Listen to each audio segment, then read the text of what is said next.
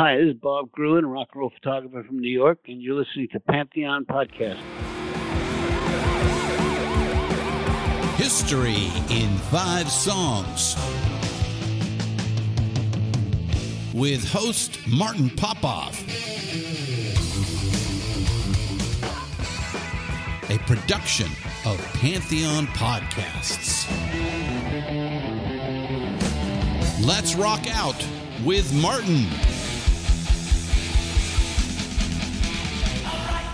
Hello once again, Martin Popoff back again for another episode of History in 5 Songs with Martin Popoff, brought to you by the good people at Pantheon Podcast. We are part of the vast and always expanding Pantheon Podcast Network. We're available on Spotify, iTunes, and over 40 other podcast platforms.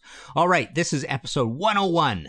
We're now working on the next 100. Thanks for everybody who contributed. We had some nice Ko-Fi donations come in for the milestone 100. And now here we are working on the next one.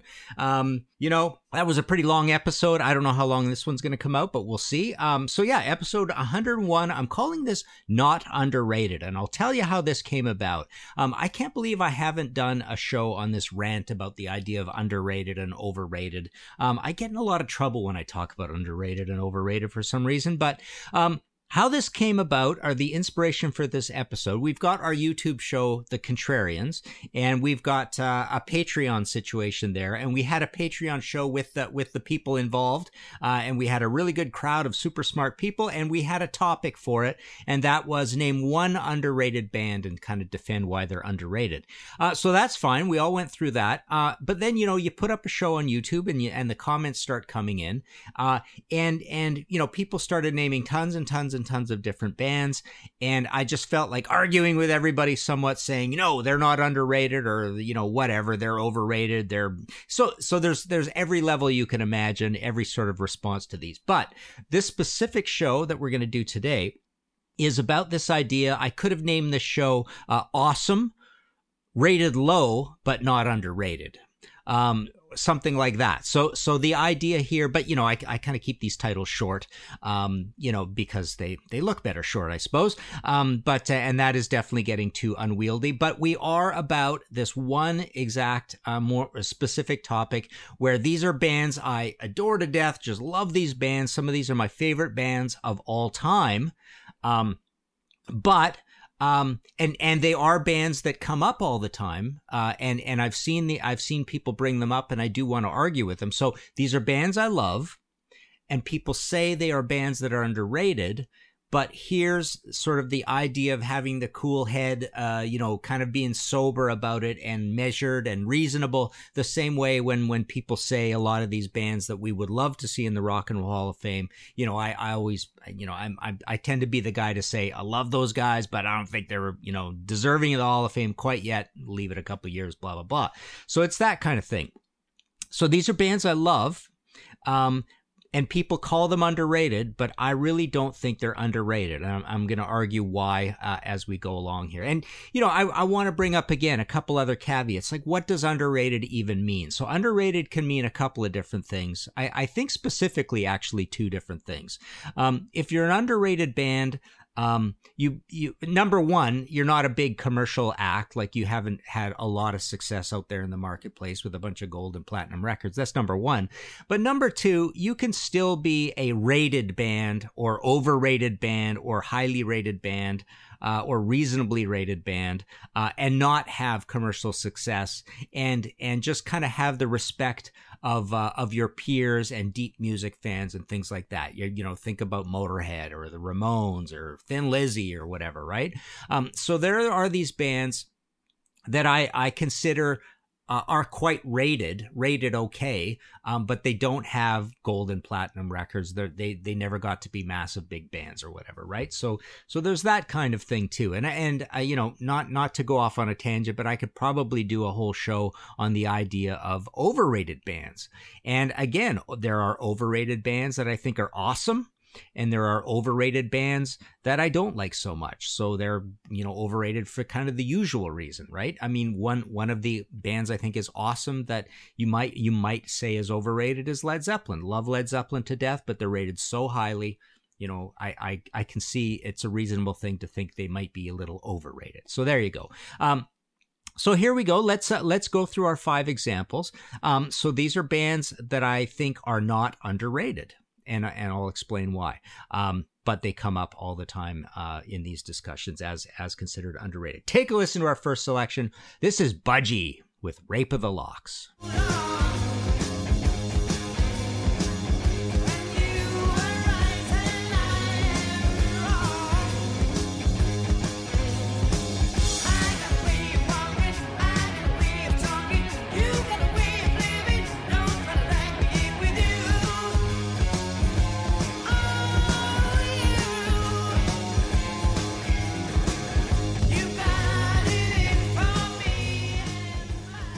All right, so that's Budgie from their first album. Came out on MCA June of 1971. Pretty darn early heavy album. The second album out in 72 is heavy too. They had another one in 73, another one in 74, 75, 76. Skipped 77, put out Best of Budgie in 77, back in 78 with Impeccable. So this is a band with a long history, a few more albums after that. We love them to death. Deep music fans love Budgie. They're great. They're this Welsh band. They're from Cardiff. They're a power trio.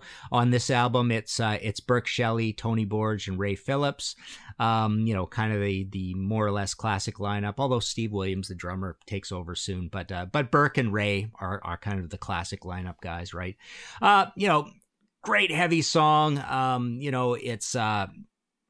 It's a bit of a shuffle. It's recorded well and performed well. So Budgie comes up all the time in this idea of underrated bands. But when you look at the catalog, so obviously let's go down the disparaging comments of why they might not be underrated. So number one, they're not a huge commercial success, but their music was really pretty difficult and varied to get into. They had all these weird long song titles like Hot as a Docker's Armpit and In the Grip of the Tire Fitter's Hand and blah, blah, blah.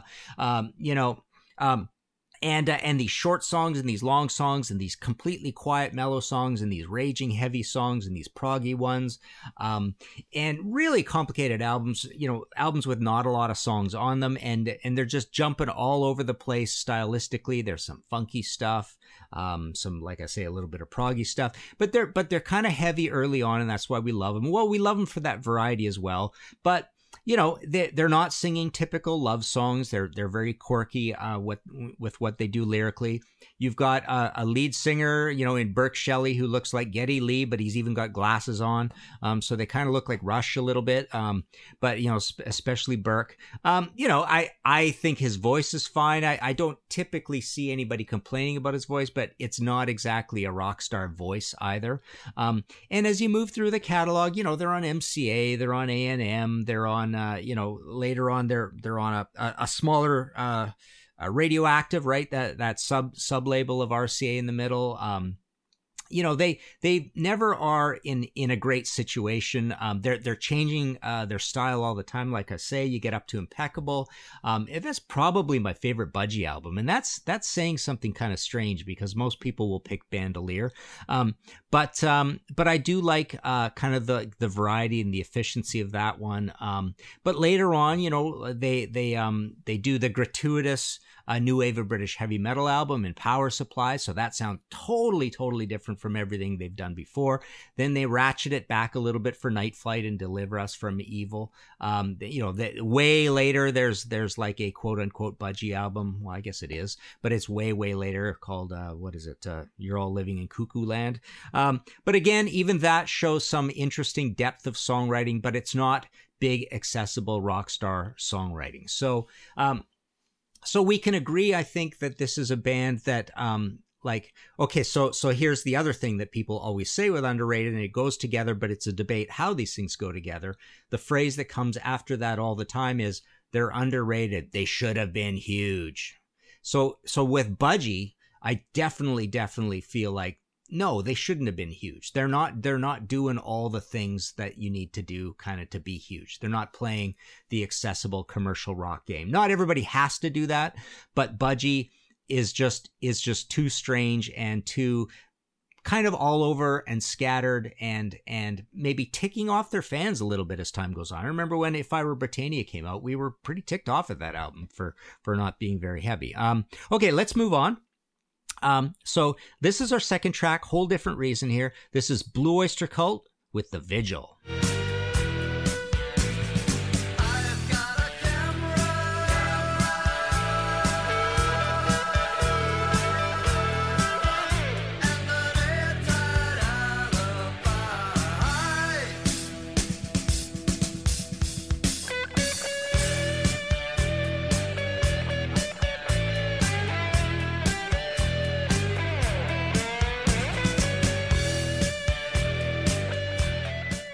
All right, so The Vigil and Black Blade are my two favorite Blue Oyster Cult songs of all time. This is from Mears, issued June 19th, 1979. It's their sixth album. We did an episode of Contrarians where, I shocked everybody and picked Mears as my favorite Blue Oyster Cult album, and I'll stand by that to this day.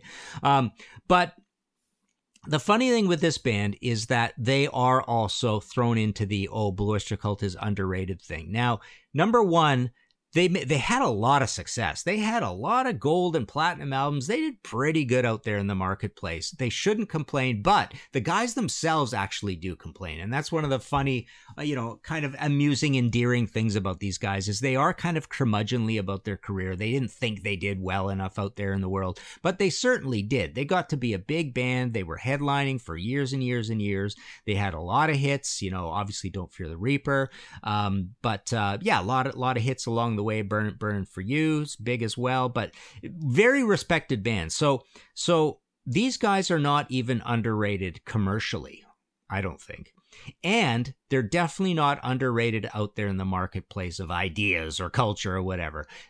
This is not a band that is disparaged even by like casual music fans, but tons and tons of deep music fans. Everybody loves Blue Oyster Cult. I've never heard anybody I don't think I've ever heard anybody say they don't like Blue Oyster Cult. But even like I say, even among casual music fans, they're not disparaged like a Styx or a Kiss or a Poison or go down the line. There's a lot of bands that are disliked out there in the world. Blue Oyster Cult is not one of them. So knock it off with this business. Blue Oyster Cult is underrated. I don't think they are underrated. I think they did well in the marketplace, and they are beloved by deep music fans who think about music and like music a lot. So there you go.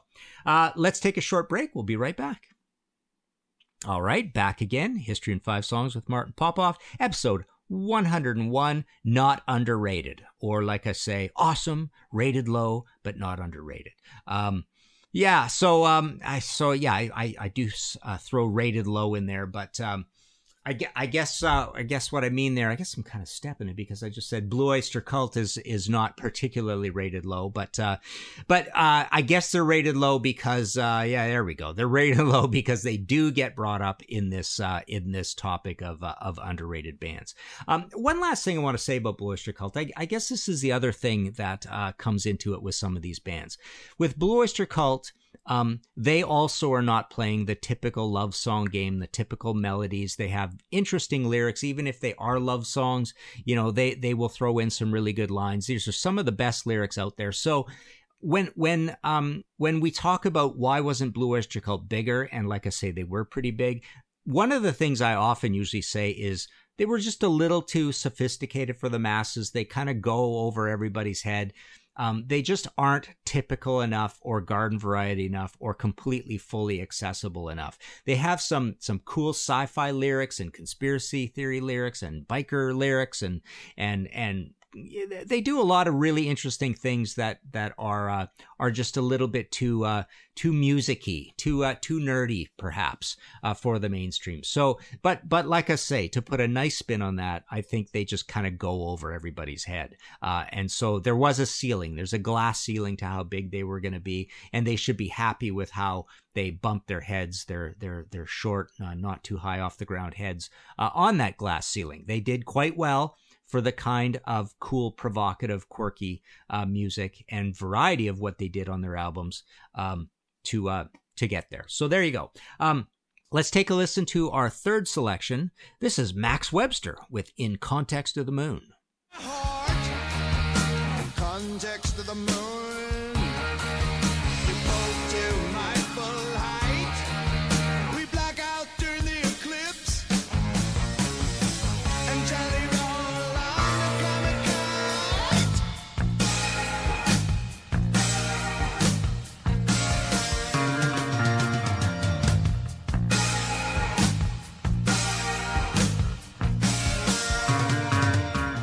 All right, Max Webster, May 16th, 1977. This is their second album. The great Kim Mitchell writing the music, and Pi Dubois, one of my favorite lyricists. I mean, literally, I always say Captain Beefheart, Blue Oyster Cult, Max Webster, my favorite lyrics of all time.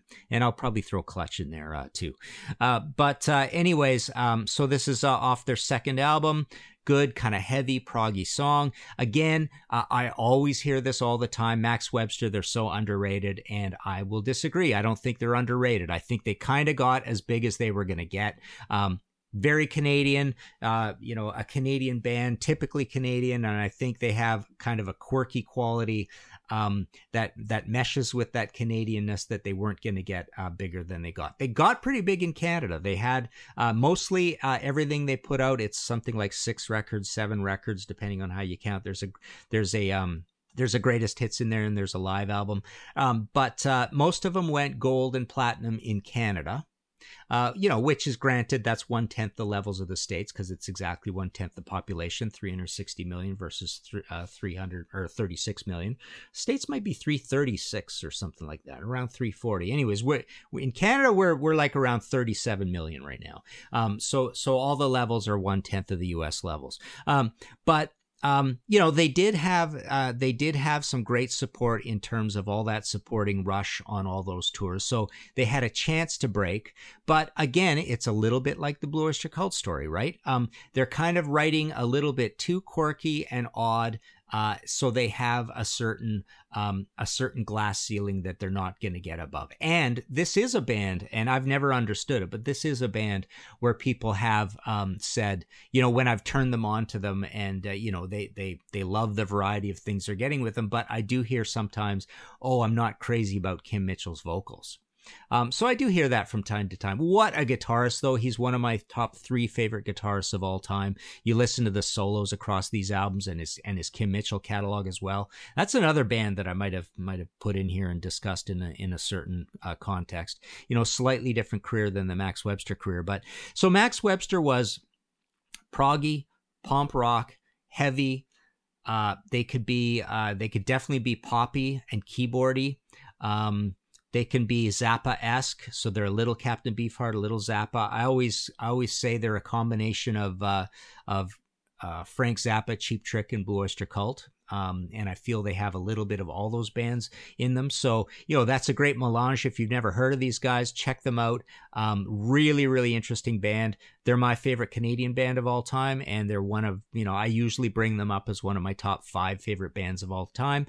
And granted, that's because they didn't stick around long enough to screw up. Their last album was 1981, so they didn't have time to make all those lousy albums. Believe me, Kim Mitchell made some not great albums, in the mid to late 80s as well. 90s even, that I'm not crazy about. But this is a situation, one of these bands like the Police and Soundgarden, where they kept it to a tight range, and everything turned out good.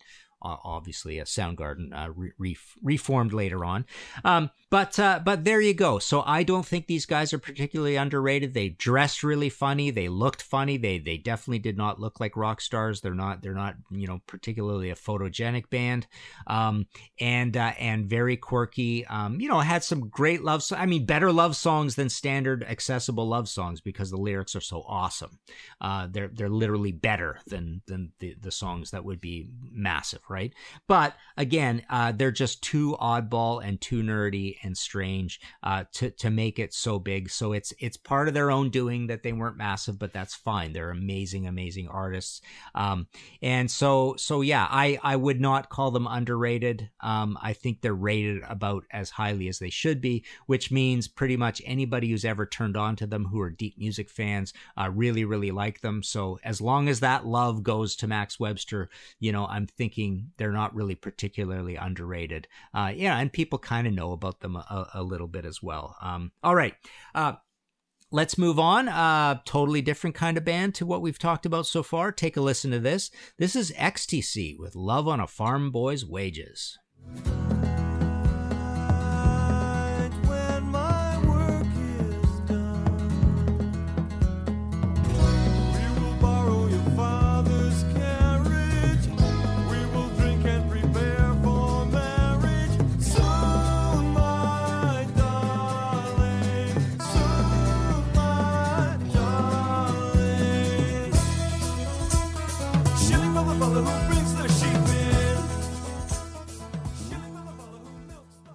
All right, the great XTC, legendary awesome XTC, August 30th, 1983. This is the Mummer album. It is their sixth album. Oh, yeah, we had Bluish Cult, sixth album. We got this one, sixth album.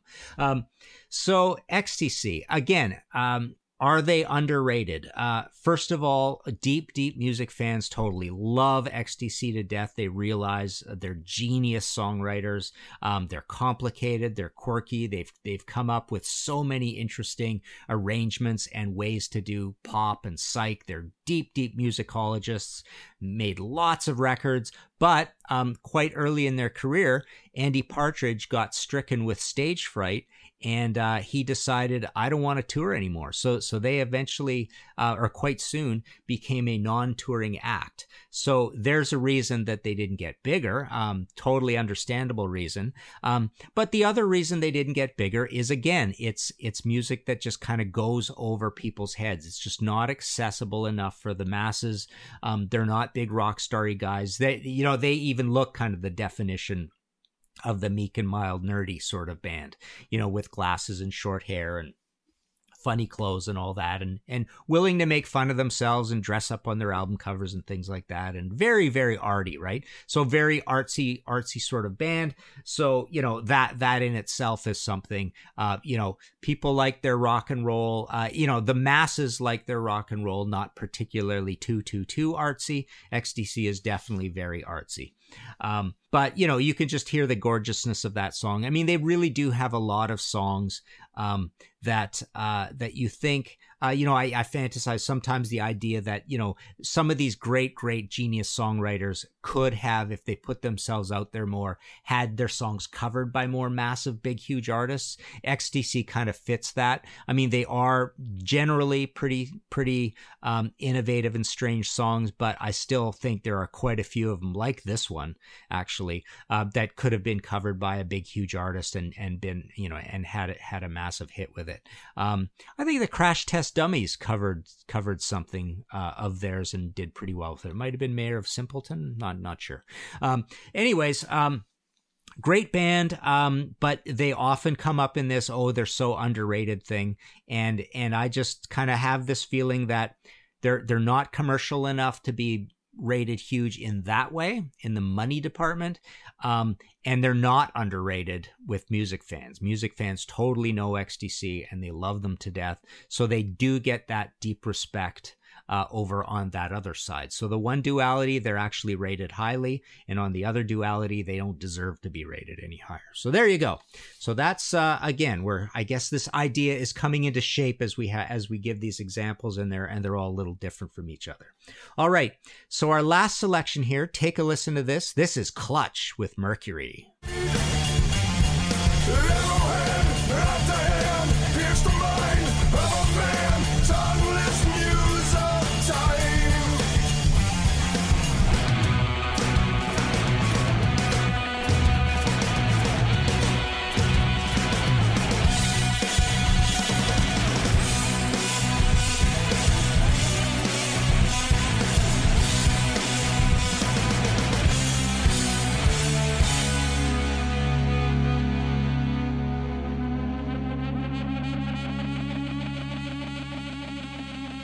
All right, that's from Blast Tyrant, my favorite Clutch album, March 23rd, 2004. I love that this is 2 episodes in a row that I've had Clutch in here. I had them in as my top album of the 2010s in the last episode, which was a Q&A episode where I went through a bunch of different questions that everybody asked on Facebook, but we got Clutch in there. And I do notice along the way, I often get asked over and over again, do some stuff with put more Clutch into these episodes. So it's kind of cool that I got them in here twice. So I've got them in here. And I don't think Clutch is underrated, kind of for the same reasons as some of these other bands. Certainly I think it fits in the XTC mold, in that, very, very different band, obviously. But I think there is a commercial ceiling to how big Clutch is going to be, big they're going to be, because they're like dad rock. They're like beard pulling music. They're a bunch of guys in beards playing this complicated heavy metal blues music, which is not the most accessible music in the world. Neil is a shouter, shouter and deep sonorous bluesy singer. Love him to death. Love the band to death. Love the lyrics. Everything about them. I just been playing so much Clutch over the last 20 years. So yeah, great band. But I think there is a ceiling on how big they really, really, really can be. So they're not underrated in that department. They're probably happy with their lot. They know that this is where we belong. But they do an amazing job at what they do. The album packaging is beautiful, and they have, like I say, amazing lyrics, great stories, really, really high performance, quality of the performance and the productions.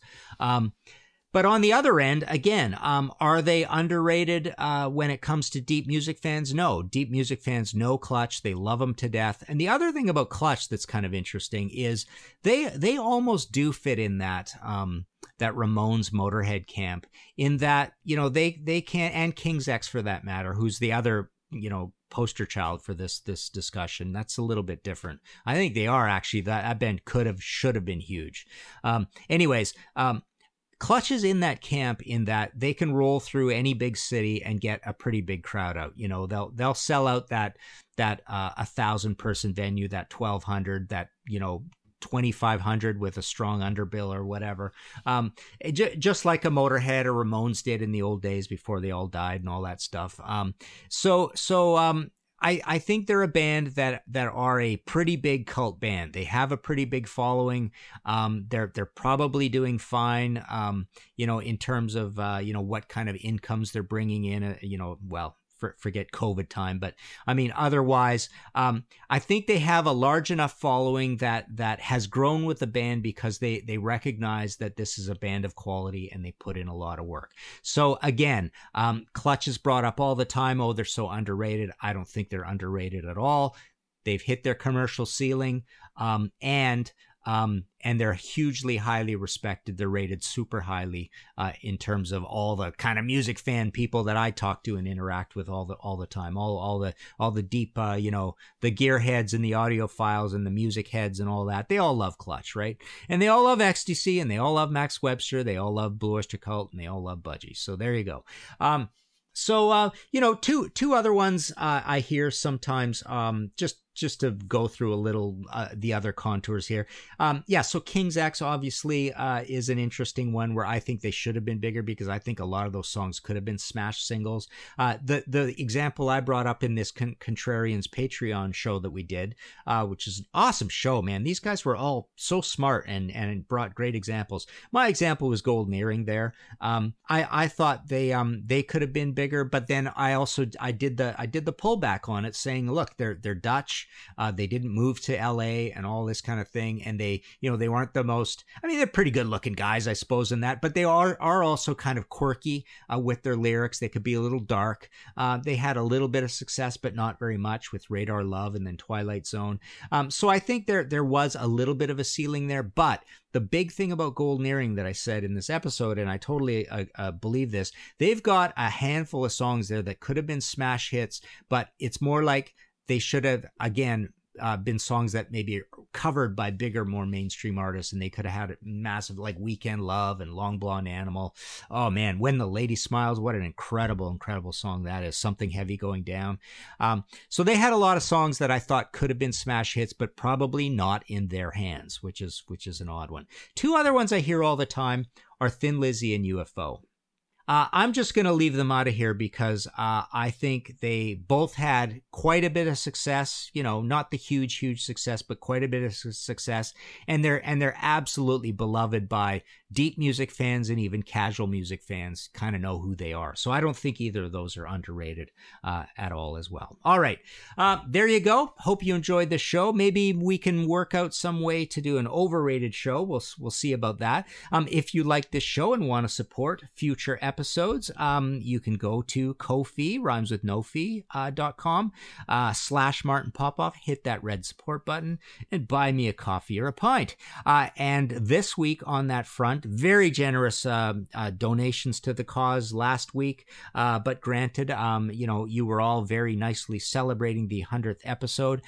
We've got Joe Becht, Andy at Black Sugar Transmission, Kevin Donaldson, Tim Derling, David Fisher, Jeremy French, Michael Gendelman, Tony Kennedy, very generous Tony, thank you very much, Matthew Kuiper, Kevin Latham, Jason Leonard, and Agustin Garcia de Paredes. Thank you all very much. Appreciate the support. You can go to martinpopoff.com for all your book needs. It's been pretty quiet on that front. I'm kind of in writing mode. I can't tell you what I'm writing, but I'm writing 3 awesome, cool, very varied, different kinds of books that you probably wouldn't expect from me. So those 3 are coming soon. Well, not soon, I guess probably next year. But yeah, a lot of writing mode, but I do have the suite. I've got the Flaming Telepaths. I'm still doing the Prince thing. And as you've noticed, you might have on the sly quietly, I'm also kind of doing signed in gold pen numbered prints of these ads I've been drawing as well. But I've also got all those prints from the Flaming Telepaths book. We've got all the Rush books still available in hardcover. Anthem is now in softcover as well. MartinPopoff.com. Go play some of these not underrated bands. Find all of our shows, notes, social, and links at www.pantheonpodcast.com or wherever you listen to great podcasts. All songs can be found for purchase on iTunes, Spotify, or Google Play. Please purchase these great and important tracks. Find us on Facebook at the RNRAP. We are on Instagram at RNR Archaeology. Tweet us at RNR Archaeology. Without the ones like you, who work tirelessly to keep things running, everything would suddenly stop. Hospitals, factories, schools, and power plants, they all depend on you. No matter the weather, emergency, or time of day, you're the ones who get it done. At Grainger, we're here for you with professional-grade industrial supplies. Count on real-time product availability and fast delivery. Call, clickgrainger.com, or just stop by. Grainger, for the ones who get it done. It's NFL draft season, and that means it's time to start thinking about fantasy football. FantasyPoints.com features industry-leading experts and prognosticators using proprietary hand-charted data to help you score more fantasy points. FantasyPoints.com is the place to go for whatever kind of fantasy football you play. Whether you play fantasy football, daily fantasy sports, or do a little bit of everything, Fantasy Points has the meticulously researched content to guide you to victory. And why wait for the fall? Fantasy Points also covers the new spring football league, the UFL. Join the guru, John Hansen, Scott Barrett, Joe Dolan, and other massive names in the fantasy football universe with an exclusive offer. Use code Pantheon for 15% off any Fantasy Points package, including the all-in package, with access to every article, tool, and data nugget that Fantasy Points has to offer. That's FantasyPoints.com and code Pantheon for 15% off at Fantasy Points. FantasyPoints.com, code Pantheon. Score more fantasy points.